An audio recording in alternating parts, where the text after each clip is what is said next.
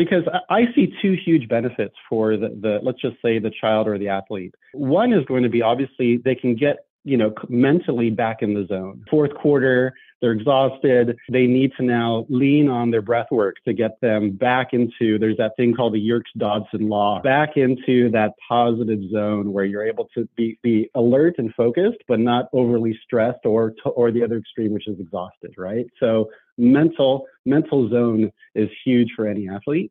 And it seems like this is obviously a heart rate variability tool that is has that capacity. But the second thing that you're saying that I haven't thought about until now, and you're also teaching them diaphragmatic breathing in the sense that that's going to be helpful for just overall stamina.